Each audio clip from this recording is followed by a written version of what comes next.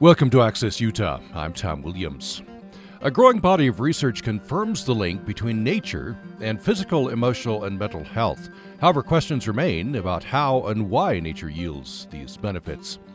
Nature and Human Health Utah is a new collaborative group comprised of scholars, educators, practitioners, and community members, which is sharing ideas and implementing solutions in this area. Today, Dorothy Schmalz, interim chair and associate professor in the University of Utah Department of Parks, Recreation, and Tourism, and one of the leaders of the group is joining us. Dr. Schmalz studies social stigma and prejudice as they affect health, behavior, and treatment, and interconnections of recreation, nature, and well-being. Dorothy Schmalz, thanks for joining us. Welcome to the program. Well, thanks very much for having me. Looking forward to it. Appreciate you taking the time to be with us. A very interesting new collaboration. I understand this is modeled after a similar group at the University of Washington. Is that the case? Yes, that is. We were inspired by them and some of the great work coming out of their organization. And to be honest, the way they were formed was also pretty inspirational. They kind of got going just coming up with ideas around shared interests and over beers at a bar and hanging out, and formed a research collaborative. And as I say, some great work has come out of them, and we thought we could do the same thing, do the similar things coming out of Utah. Sort of organic collaboration then, various people getting together around a bar. Yeah, that's exactly how it happened. And it grew into something really spectacular, and that's kind of where we came from. Yeah. Although we didn't come up with the idea the same way. Right, not the same way. That would have been more enjoyable, but you'll model after that. Maybe, but yeah. Yeah. So you and your leaders, the co-leaders of the group, wrote an op-ed piece in the Deseret News end of last year. By the way, the other leaders, Nalini Nadkarni and Tim Brown. Nalini Nadkarni is at the University of Utah as well, right? And Tim Brown at the Tracy Aviary, I understand. Yes. Nalini is an emerita professor here from the Department of Biology, and Tim, of course, is still very active as president and CEO of the Tracy Aviary. So as part of that op-ed, and we'll get into some of these areas later, you'd say it's time to raise awareness about the health benefits of nature, take actions to protect nature, and enhance accessibility to nature for all. So we'll get into that. But first, I'm interested in a bit of your background. I could imagine if you're in this area, but sometimes it happens, sometimes not, that you were outdoorsy growing up. Was that the case? I do enjoy getting outside. Most of my outdoor engagement was kind of in the backyard, but then when I was a tween, I started going to a summer camp in Vermont, and I think that's my largest sort of outdoor influence as a child. Yeah, where did you grow up? I grew up in central Pennsylvania. My father was faculty at Penn State, so I was a faculty brat. In central Pennsylvania. But his family was from New England, and my mother had some connections up there as well. So we spent a lot of time on the beach in Maine and in the woods of Vermont when I was young. So how did you come to choose this field? What was your thinking? That's an interesting. I'll try not to get into too many of the nitty-gritty details, but I was sort of doing the ski bum, working at a ski shop, waiting tables in Vermont, and my mother, after college, and my mother said, you really need to get a master's degree to, get anywhere.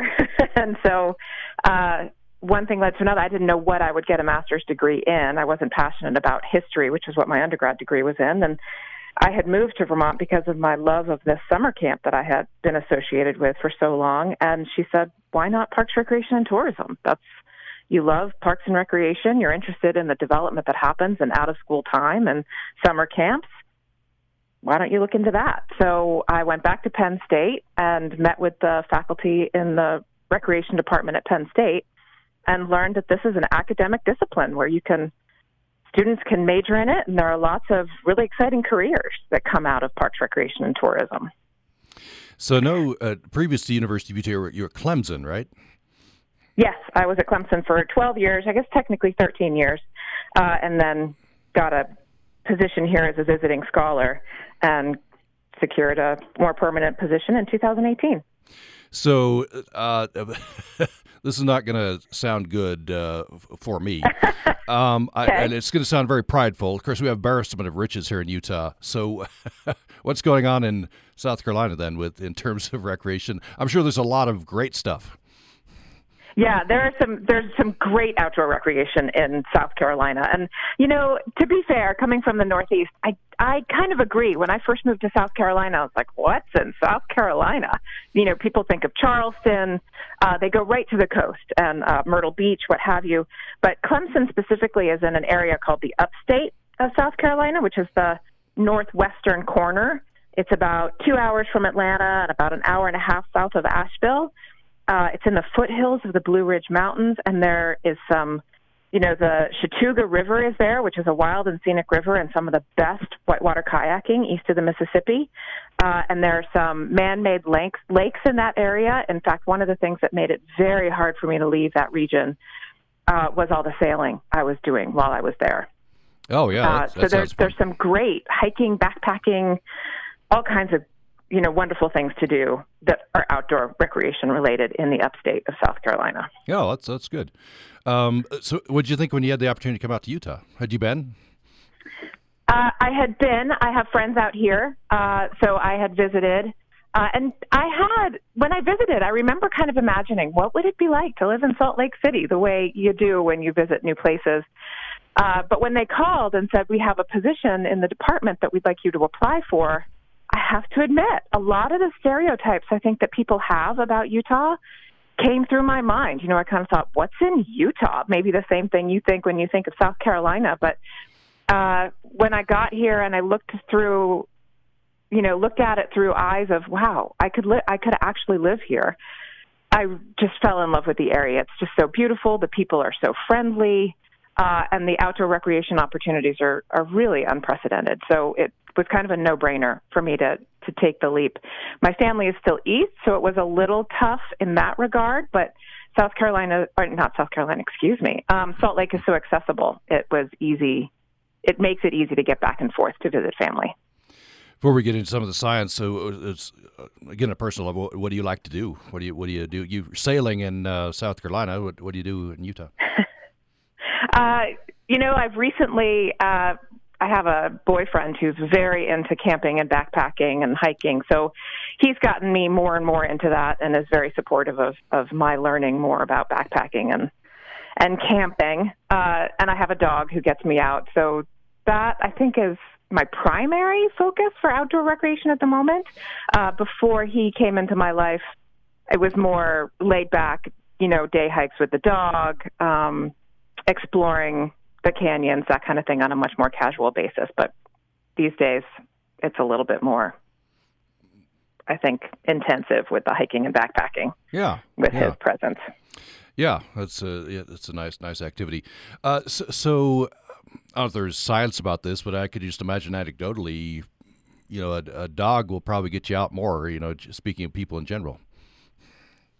Yes, a dog is a great way to get outside. If anybody does have questions or concerns about getting outdoors, a dog is a great way to just get out on a regular basis. And there is science that indicates even just going for a walk around a neighborhood, if you're fortunate enough to live in a walkable neighborhood, just walking a dog around a block is great for stress relief, cognitive engagement, productivity, all kinds of things. So, I think it's difficult sometimes when we're focused on getting something done for work or, in my job, I have to do a lot of writing. And sometimes that, first paragraph is hard to get off, get down and get your thoughts clear.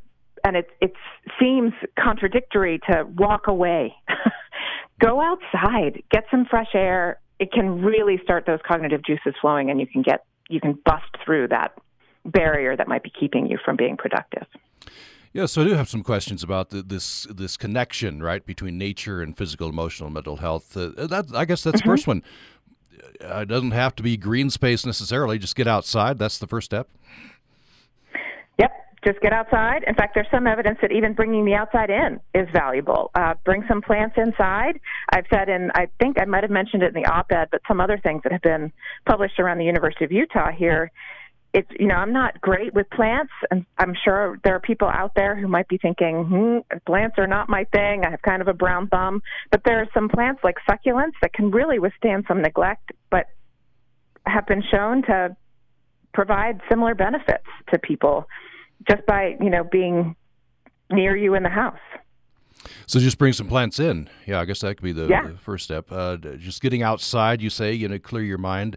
When we talk about nature, is a city park, is that as effective, if we're going to call it a treatment or on emotional, mental, and physical health, as getting out in the wilderness?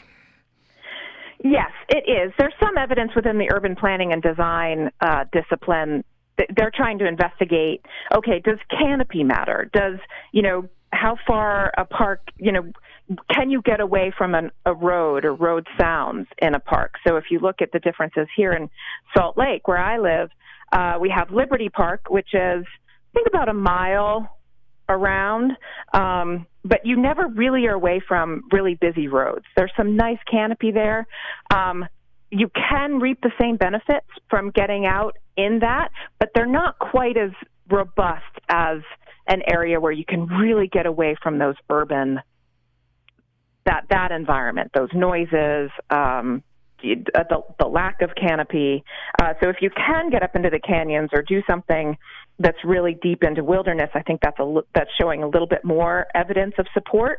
But as I said, even walking your dog, just getting out in a walkable neighborhood is advantageous and can show some positive outcomes. What's the research on, small dose, large dose? If we're going to use the medicine analogy. Yeah, well, you're getting into some really interesting questions there. That's, one of the things that we don't really know a lot about. And for different people, dosage is certainly different. So just like any kind of medication, if we're thinking about this as a prescription, dosages differ for different people. We all have our unique makeup and our unique chemistry. So researchers now are trying to identify, all right, well, how much time out in nature seems to really show the greatest reward. And right now, the best evidence we have, there was a publication that came out in 2019 that indicated about 120 minutes a week. So on average, what does that up to be? I think it's, 15 to 20 minutes a day. Seems to show the greatest benefit. And in their research, anything more than that didn't seem to show any more benefit. So to keep it within, if you can get at least that, you're probably getting what you can, the best possible. There was another project that came out of Cornell not too long ago looking at college student mental health and and exposure to nature as a means to help with college students and their health. And they found similar amounts of time were the most beneficial. And they also suggested, unlike some evidence on physical activity, where people are encouraged to, if you can do 10 minutes here or there, as long as you get 30 minutes a day in, then you'll get the same benefit. What we're finding with nature is that really you need to be consistent. Get out and get that full 15 to 20 minutes. Don't try to chunk it up into small amounts. If you can carve that out of your day, you'll have more reward if you get it in a solid chunk of time. Mm-hmm. Consistency, yeah. Yeah. So your backyard, say you're a gardener, do you get the similar benefits? Yes, you do. In fact, there's some recent evidence that shows people who actually have their hands in the dirt are more likely to show what we call pro-social behavior and environmental concern. So if they actually are engaging with nature like gardening, they are more likely to show environmental awareness and advocacy for the natural environment. There's this sort of symbiotic relationship that we like to see where if you're out there in it, then maybe you will also advocate for it. Because humans benefit from nature, but nature benefits from humans and our care as well. So to what degree can we try to keep this cyclical relationship going is something we're also focusing on as part of our Nature and Human Health Utah group. Okay, I'm going to run something past you. I'm guessing you're going to shoot me down, but this would be helpful to my friends if you answer correctly. I'm not a big hiker or backpacker or so I joke with my friends. My dose of nature is to roll the window down while I'm driving through. Is there is there any benefit at all? I have to admit, I don't know. I don't know if anybody's looked specifically at that, but the idea of breathing fresh air and, getting away from, especially our screens and doing something else is, shows that there's benefit for how we function. So I would say, yeah, probably better than nothing. At least some, yeah. There's some interesting data coming out of mostly like Japan, Korea, Asian countries. They're looking at something called phytoncides, which are essential. They're essential oils. They're an organic compound that are released by plants, and the argument is that when we breathe those, our physiological makeup actually changes. And in that case, they're arguing that our bodies produce natural killer cells, which are immune T cells that help fight inflammation and chronic disease. So if you're driving along with your window down, you're more likely to get some of those phytoncides. Oh, great! So there you go. All right. I'm gonna cite Professor Smalls then with my friends for some evidence there. Yeah, I'm not sure how that'll go, but okay, go for it. Well, we're overdue for a break. Let's take a break. When we come back, I want to get into more specifics on what some of the health benefits are with connection with nature. So we're talking with Dorothy Smalls. She is interim chair and associate professor in the University of Utah's Department of Parks, Recreation, and Tourism. She's one of the leaders of a group called Nature and Human Health Utah. It's a collaborative group which is sharing ideas and implementing solutions in this area of connection between nature and physical, emotional, and mental health. More following this. Support for Utah Public Radio comes from our members and Salt Lake City Weekly, a Utah news source since 1984 covering music, dining, nightlife, and more in Salt Lake City and beyond. Available weekly at 1,800 locations across the Wasatch Front or online at cityweekly.net. And science reporting on Utah Public Radio is supported by the Utah State University Ecology Center, providing training opportunities for today's science communicators, one story at a time. Did you know that a community-driven and culture-centered approach can increase science and technology engagement among Native American youth and elders? Embracing cultural wisdom and scientific study reduces marginalization of Indigenous peoples and highlights the cultural, political, and historical roots of science itself. For many Indigenous peoples, science is recognized as intertwined with culture, a perspective that enables tribes to preserve important cultural and historical stories using innovative technology and design. Understanding more about how people learn with technologies and how this learning impacts their identities can inform researchers, educators, and designers who focus on the intersection between culture, science, and technology. This segment of Did You Know That has been brought to you by our members and the Emma Eccles-Jones College of Education and Human Services, committed to mentoring tomorrow's educators, researchers, and clinicians, located on campuses in Logan and 26 other sites throughout Utah.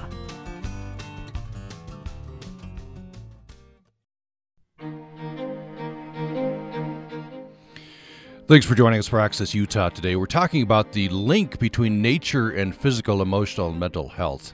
A growing body of research confirms this link, and we are talking with Dorothy Smalls, who is interim chair and associate professor in the University of Utah Department of Parks, Recreation, and Tourism. She's one of the leaders of a new group called Nature and Human Health Utah.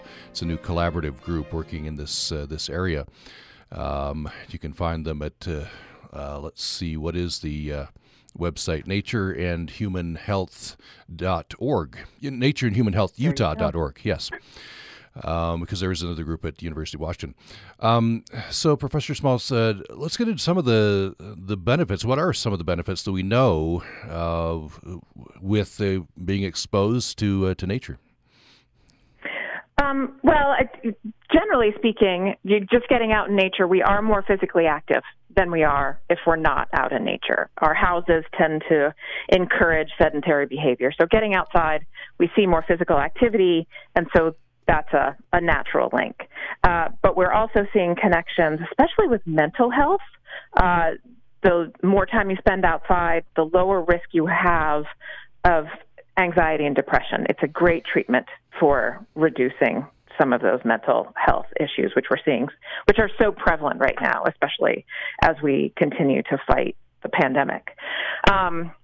But some of the other, we're also seeing physiological outcomes. We see reduced chronic stress and inflammation. We see lower risk of the comorbidities associated with weight gain and overweight obesity, but that's also associated with the physical activity link. We also see greater social connectedness. People feel more connected to their community, so we see less loneliness among people who are more active outside. So it touches on, if your listeners are familiar with the wellness wheel, nature really taps into a number of those different dimensions within that overall wellness and well-being approach to integrative and complementary health. One other thing that stands out to me here in this op-ed, you and your co-authors mention views of nature, even sounds of nature, being out in nature can speed healing from physical trauma. Yes. In fact, just before the break, you were, albeit somewhat jokingly, asking about opening a window when you're driving.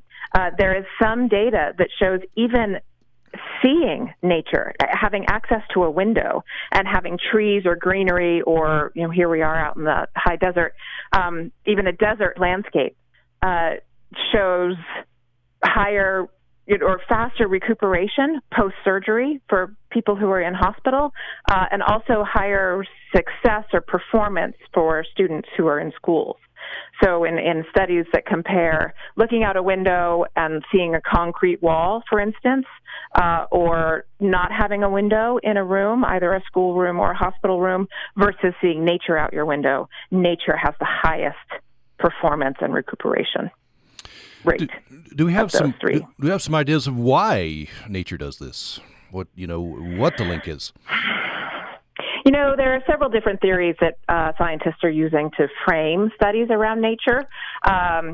One of the earliest was produced or suggested by a scientist named E.O. Wilson, and he argued that we are naturally connected. His theory is called biophilia, and he contended that we come from nature, and so that's where we are. That is our natural place. And so we find it calming. We find it just like going home. Nature is our natural home base, to put it, most simply. There are some other theories. The Kaplans have produced attention restoration theory, that there's something about being out in nature that, again, the calming, the stress relief that we experience when we're out in nature, one of the primary tenets of that theory is soft fascination, that we're not overstimulated when we're in nature, and the soothing sounds of the birds or the water or the wind in the trees, along with the diversity of things we have to look at, are just stimulating and aesthetic enough that we are awakened, our senses are awakened, but we're not overstimulated the way the built environment can overstimulate us. So when we get overstimulated within our built environment, we start to lose attention, and we have to, go into, the theory suggests that we have to go into nature, flatline, if you will, kind of reduce our stimulation, relax, reduce that stress, and then slowly our nature, exposure to nature can help us restore our attention and our ability to focus on things. And then Ulrich, who was a student of the Kaplans, produced stress reduction theory, and he has looked at, how nature actually serves to help reduce our chronic stress, which so many of us experience in today's society, and our glorification of busy culture that we have, where we're just constantly connected. We never seemed, or we are reluctant or reticent to put our phones down, put our laptops down. And now we have it, we're connected on our wrists with smart watches as well now. We're just constantly connected. So how do we reduce that stress? And he contended that through nature, we're able to reduce stress. boy, needed even more today and more, right? Because we're, as you said, we're so distracted, we're so overstimulated.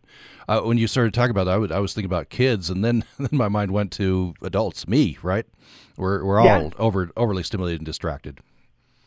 Yeah, we really are, and there's some within the recreation and leisure field, and yes, my degrees are in leisure. You can tell all your friends that I'm a doctor of leisure. It gets great responses at parties.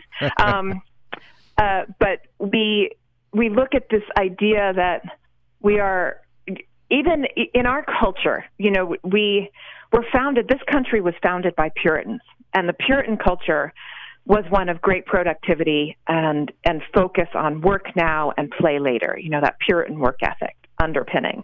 And even though now we live in a society where we really have freedom of religion and, a lot of us don't think about the influence of the Puritans on our culture, we still very much have that underpinning of work and appearing to be productive.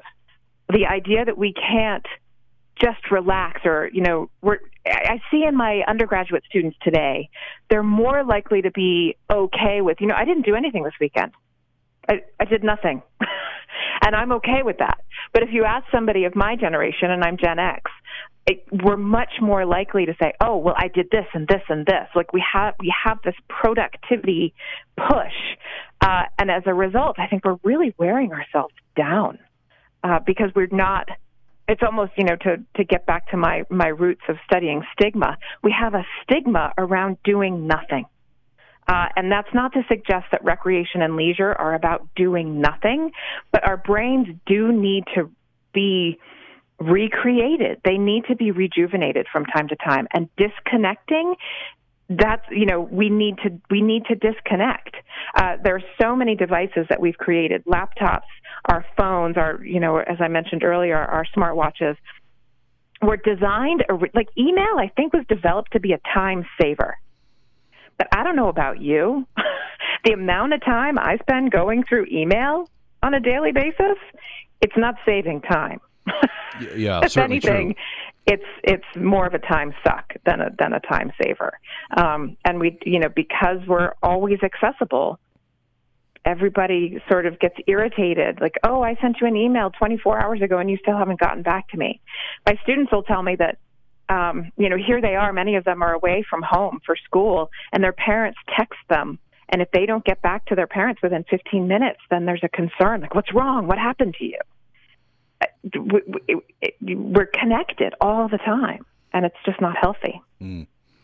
You say you're seeing a change in the next generation. That some of your students come in and say, I did nothing. They don't have shame about that. Yeah, it's less. There's less stigma around it. There's still the giggle. The classroom will sort of respond with an undercurrent of, you didn't do anything this weekend. And, so I think that happens more often than it used to when I first started teaching in the college classroom. People say that with more pride. But as I say, there is still the giggle. So, yeah, I think we are seeing a shift in that regard. And this effort with the Nature and Human Health group as well, and with some of the collaborations I've built with people here at UHealth, we're seeing more physicians dig into, all right, how do we incorporate recreation and leisure into more of our patients' lives? Because we see so many people, chronic stress is having such a negative effect on our overall health. That I think physicians are beginning to lean into these ideas of more complementary tools to keep people out of chronic healthcare facilities or away from chronic disease. So we're definitely seeing that the pendulum start to swing in the other direction to value recreation and leisure as a preventive healthcare tool. And as I say, I think young people I'm seeing it in some of our college students as well. But it's starting to take root. Yeah, and maybe this is the Puritan in me coming out, but the definition of nothing would be important here, right? If you're binge watching something all weekend, that's different than you went out and hiked or something. Right. Yeah, that's true. And sometimes the students might, when they say nothing, they might be referring to, I just didn't do any schoolwork. I disconnected from school. We right now at the University of Utah, for instance, are on our spring break, and I know some people who don't benefit from the academic calendar look at the breaks that students receive and faculty as well, and are kind of like, why do you need a break? You've been in school for 8 weeks. That's not a big deal. But the amount of cognitive focus it takes, especially for young people, I think they need that reprieve. They need to disconnect for a little while. And for that matter, as a faculty member, it's nice to be able to catch up on grading and whatnot. So yeah, we do see that. There was something else I was going to say as well, but I lost track of it. Maybe it'll come back later. Yeah, it probably will. We might have to take a break in the program, but it'll come back to you. In fact, we're about due for break, so let's take a break. Okay. And when we come back, I want to talk about stigmas and barriers to nature. You do some study in this area, I think. We are talking with Professor Dorothy Schmaltz, Interim Chair and Associate Professor, University of Utah Department of Parks and Recreation and Tourism, one of the leaders of the group Nature and Human Health Utah. We'll have more following this. Spanish language programming on Utah Public Radio is made possible in part by our members and the USU Office of Global Engagement, fostering diversity, inclusion, and cultural awareness by supporting international students and scholars and facilitating study abroad opportunities. Information at globalengagement.usu.edu. Support also comes from the USU Kane College of the Arts, presenting the USU Guitar, Bass, and Drums Festival on March 16th, featuring the Mike Stern Band, bass, drum, and songwriting clinics starting at 10:30 a.m., a panel discussion at 2:30, and a performance in the Russell Wanless Performance Hall at 7:30 p.m. Details at cca.usu.edu. Science tells us mountains are giant piles of rock formed millions of years ago. But that's not all they are. How can I look at the mountain before me and say that's not alive? It just seems kind of odd that we don't consider them to be these large creatures that are just right in front of us. Right. When mountains were gods. That's next time on To the Best of Our Knowledge. Sunday mornings from 9 to 11 on Utah Public Radio.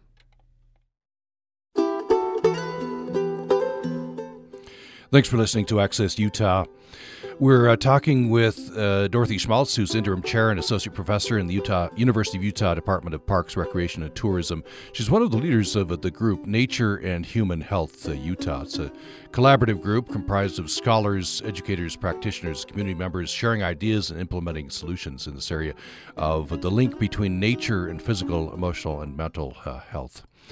So, Professor Schmaltz, we were talking before the break. You mentioned at parties you say, "Hey, I'm a doctor of leisure," and that gets a response. So we talked about recreation. I think we get our minds around that. The root of recreate. You get away from your life, recreate. Leisure. How do you define leisure? Oh, wow. Leisure to me, you've blindsided me a little bit. There are so many ways we define leisure. But to me, historically, you're getting me into my philosophy class here. Historically, people have break leisure down into activity. But when we really think about that critically, activities and what we find enjoyable differ for different people. Some people really enjoy sitting down and doing some knitting. Other people really like getting out in the garden. Still other people like going and playing a sport, while other people might enjoy getting out, going hunting or fishing. So to define it by activity is very limiting. We also talk about it as time, which I think today we're never really away from our jobs. We're never really away from from being connected somehow. We talk about it as experience, but oftentimes I direct students toward the idea of leisure as a state of mind. What is the quality of life or the state of being that we achieve when we engage in activities that are free of evaluation, free of obligation, are truly intrinsically motivated? And I know what I was going to talk about earlier. Sometimes they might be compensatory. So if we are engaged in something either physical or incredibly cognitively engaging at work, sometimes sitting down and binge watching something on the weekend is exactly what our bodies need to achieve that state of that state of mind that we get from leisure that can really recreate our cognitive state and our physical state. That said, research is beginning to show that when we experience a challenge in our leisure, when we are Csikszentmihalyi, may he rest in peace, Mihaly Csikszentmihalyi, who is kind of the founder of the positive psychology field as well, his model is called flow, and many of your listeners may have heard of that concept of flow. We talk about it, that runners will get into a state of flow when they're running. And he contended that state of flow, which can be the most beneficial of leisure states, can only be achieved when your skill and your challenge, the distance you're running, if we're talking about runner's high, the distance you're running or the challenge of the kind of run that you're doing is matching your fitness level, so your skill. And then you can achieve that state of flow. So to just do something that's totally simplistic or doesn't really engage you either physically or cognitively probably is less likely to reward you with that state of mind that we look for when we talk about leisure. So it's a really long answer to your question. Yeah, no, interesting. Very interesting. There you go. Yeah. By the way, do you tell people you're a professor of leisure? Do you get any Puritan pushback? That's not productive, About leisure? Yeah, like studying leisure. Yeah. Oh, I get pushback all the time. I think everybody in our field does. And I think we probably exhaust ourselves with the amount of stereotype, if you will, that when we say we're in the Department of Parks, Recreation, and Tourism, or that we have doctors, that are degrees or leisure or what have you, a lot of people, I think it's safe to say, don't get that we are an academic discipline and we do, confer graduate degrees and our students get jobs. Like, this is a career path. People make careers out of this.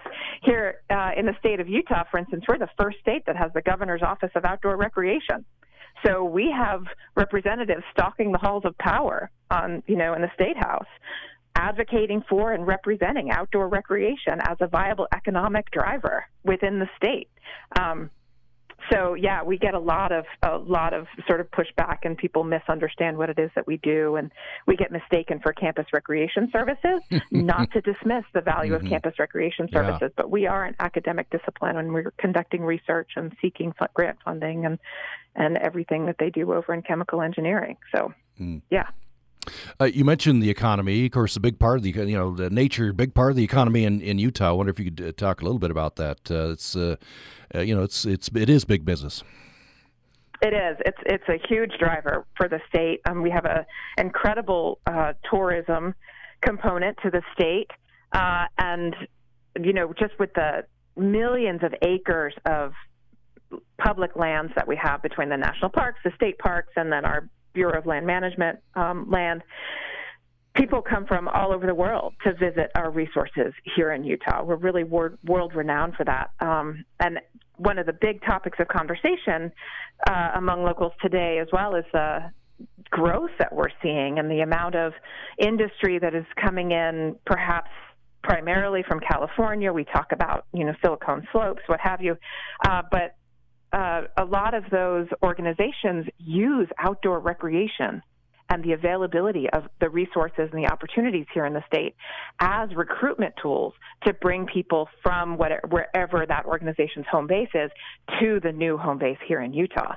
In fact, there's some data that says even among, I think it's some high percentage, 80% of people who received offers elsewhere chose to stay in Utah, even if the pay was lower, because of the quality of life that the outdoor recreation opportunities provide here in Utah. I want to talk about accessibility. In this op-ed piece that we've been referencing, you and your co-authors ask, is access to benefits of nature for human health accessible to all Utahns? And you say the answer is no, or at least not yet. So what are some of the barriers to access?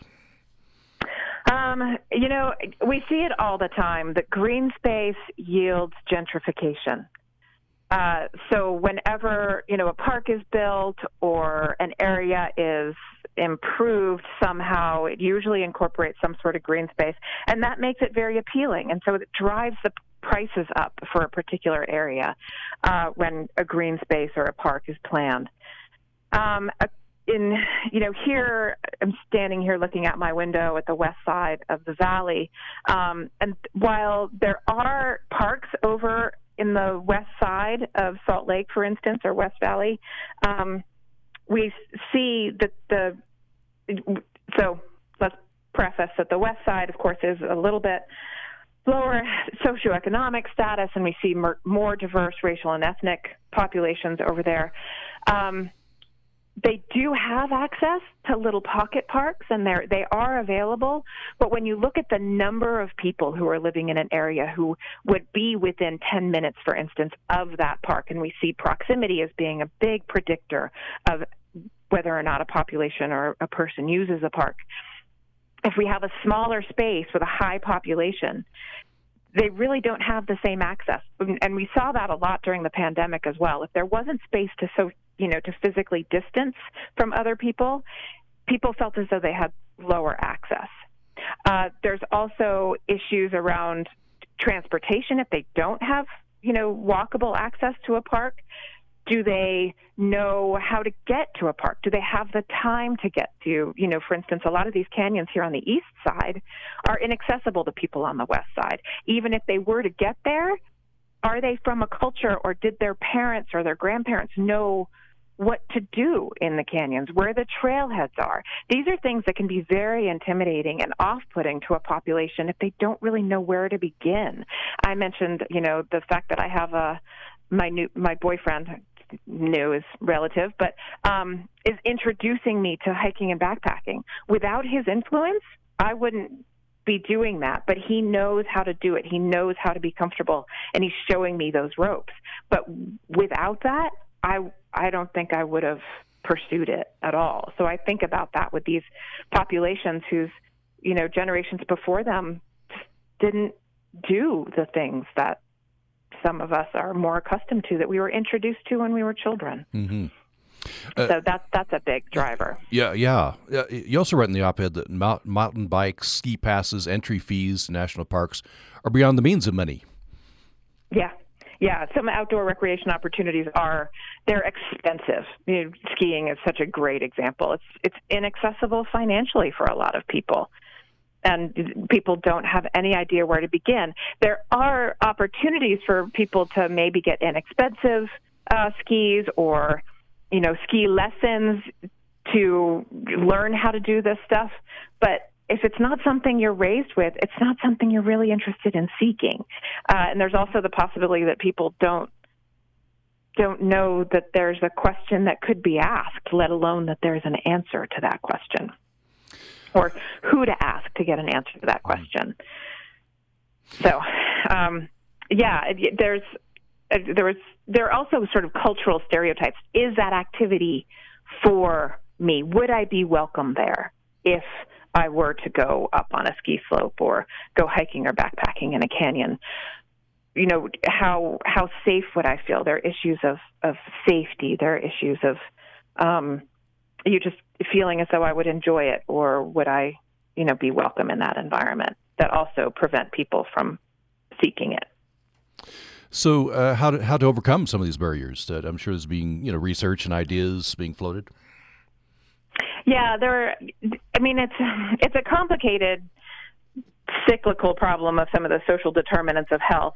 But there are introductory programs. With funding, there are a bunch of organizations that will provide transportation for groups to get access to some of these places, to engage with some of these activities with similar others. That seems to be a big player.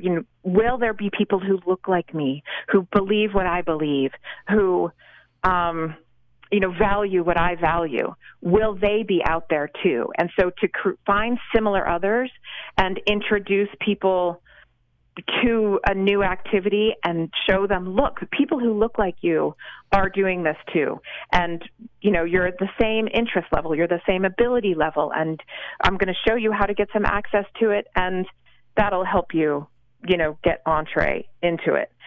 So, they're with support and with efforts like that, we're starting to see some shift in that regard. I think also the more we see physicians advocating for it and we see it become more of a valued part of the American culture, I think the more we'll start to see equitable distribution of resources across socioeconomic statuses and racial and ethnic populations. Mm-hmm. We just have about 2 or 3 minutes left in the conversation, and I looked up, a few of your studies, your articles. This one jumped out at me. I want to make sure I get this in. This is from 2006, so it's a while ago. But the title will say it all. Girly Girls and Manly Men, Children's Stigma Consciousness of Gender in Sports and Physical Activities. You're talking about, social rules of gender play a prominent role in leisure, especially with sport and physical activity. Apparently, I'm just reading the abstract description. Apparently, the outcome of this study was that boys' scope is a bit restricted, I guess, because of stereotypes. I guess some things, other boys would say, no, you can't be doing that, I guess. Yeah, that's funny. You should tap into that article. That was my first, I guess it was not quite my first article, but yeah, has received a lot of play, and I credit the title for that. Yeah. That was part of my dissertation, which actually, the dissertation was called Tomboys and Sissies, which I think summarizes the finding that I present in that article better than anything. I went into that study with the idea, just building on the Girls Project from the 1970s, of girls should be able to do anything, but they're limited, sort of building off of Title IX. And what I found, as you indicate, Tom, is that actually girls and women have a lot more freedom and a lot more liberty in the activities that they do with lower risk to their gender identity than boys and men do. And I think that has to do a lot with our cultural value of masculinity and what it is to be a boy or a man. And the latitudes are much narrower, the scope is much narrower before you cross that threshold into not a man, not being appropriate by our cultural social norms. And so, as I say, it's a lot easier to be a tomboy. Girls and women can be tomboys a lot more easily than boys and men can be sissies. Mm-hmm. And so, yeah, that inspired a lot of my stigma-related research, and that sometimes we see the reverse. We think that these positions of privilege are the valued, standard, white, male, Christian, are, what we should aspire to be, but actually pushing against those limitations put social status at risk. And we see that profoundly with boys and men and their allowance for behavior without losing their gender identity. It's about a minute left. We could probably fit this one in. So this is a recent one. Try not to make waves, managing gender discrimination in outdoor recreation. So you talked to some women in the field of outdoor adventure recreation. Yeah, that's a really cool study with a colleague of mine at the University of Wisconsin-La Crosse. And she did her dissertation looking at professional women who have sought professions in traditionally male outdoor recreation activities, including mountain guides, competitive kayaking, that kind of thing. And in her dissertation, in her study, she asked, have you experienced sexism or even, assault or, what have you in your field? And every single one of them provided an example and then very quickly backpedaled and apologized or made excuse for the behavior. And I was like, she didn't really get into that in the dissertation, but I was like, that's an article. We need to write that up. And that's where that trying not to make waves came from, because so many of the women identified a very specific and could capture it with great specificity, but then very quickly said, but and came up with some excuse to justify the behavior. And we see that in women across all professions, that if they experience sexism in the workplace and they volunteer it, they will oftentimes backpedal and say, but, I understand because of this, that, or the other. So it's a very interesting pattern of behavior. Yeah, distressing, right? A lot more work to be done in society as a whole, right? Well, Yeah. we'll leave it there. We're out of time. We're talking with Dorothy Schmaltz, Interim Chair, Associate Professor, University of Utah Department of Parks, Recreation, and Tourism. She's one of the leaders of the group Nature and Human Health Utah, a new collaborative group working on the link between nature and physical, emotional, and mental health. And you can find them at natureandhumanhealthutah.org. Dorothy Schmaltz, a pleasure to talk to you. Thank you so much. Well, thanks for having me. This has been great. And thanks, everyone, for listening to Access Utah. It's the Beehive Archive on Utah Public Radio. I'm Megan Weiss. The vast plumbing infrastructure of the Central Utah Project is the culmination of Utah's desires to move water to where we want it to be. Find out how complicated and contentious this endeavor has been. First, this. I'm Jody Graham, Director of Utah Humanities. Beehive Archive is brought to you on Utah Public Radio by Utah Humanities with the generous support of the Lawrence T. and Janet T.D. Foundation. We are proud to partner with community organizations to tell Utah stories and hope you will tune in each week for the Beehive Archive. Welcome to the Beehive Archive, a 2-minute look at some of the most pivotal and peculiar events in Utah's history. By the mid-20th century, the water of the Colorado River and its tributaries became increasingly attractive to Utah's growing population. But there were two big problems. First, this water flowed through a watershed far away from Utah's population center on the Wasatch Front. Second, there were 6 other western states who had claims on it. The Central Utah Project, or CUP, aimed to tackle the physical challenges of diverting and storing that water, while solidifying Utah's claim to its portion. The CUP became the largest water infrastructure project in the history of Utah. The initial proposal in 1939 involved transferring a whopping 1 million acre-feet of water, an amount that would be scaled down to about 1/10 of that by the project's ratification in 1956. Even so, the ambitious plans would have been unthinkable without the lavish financial and technical support of the Federal Bureau of Reclamation. Construction began shortly after ratification, and by the mid-1960s, planning was underway for the project's largest and most complex section. The Bonneville unit would intercept the flows of 23 streams and rivers to channel and pump them through 37 miles of tunnels, pipelines, and aqueducts, flooding some areas and draining others. All told, the scheme would stretch from the Wasatch Mountains to Vernal, all to collect, store, and transfer Colorado River Basin water across a major watershed to the Wasatch Front. To do so would require, quite literally, moving mountains. The plan was not without its critics. Political challenges arose alongside technical ones. Eastern congresspeople, environmentalists, and sport anglers all took aim at the expensive, ecologically disruptive plans. Farmers and ranchers in the rural Uinta Basin were not keen to send their water to cities over the mountains. Most significantly, the Bonneville unit depended on water owned by the Ute Indian tribe, which was justifiably protective of its water rights.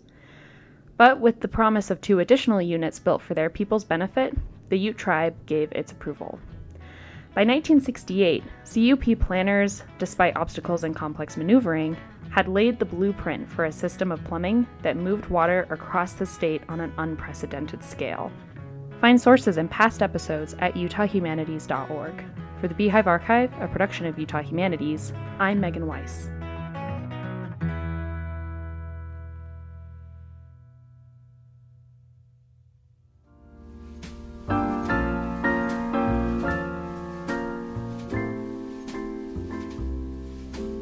Spanish language programming on UPR is made possible by our members and the USU Office of Global Engagement, fostering diversity, inclusion, and cultural awareness by supporting international students and scholars and facilitating study abroad opportunities. Information at globalengagement.usu.edu. You're listening to Utah Public Radio, a statewide service of Utah State University and the College of Humanities and Social Sciences. KUSR Logan, KUSK Vernal, KUSL Richfield, KUST Moab, KCEU Price, KUSU-FM Logan, also heard at upr.org.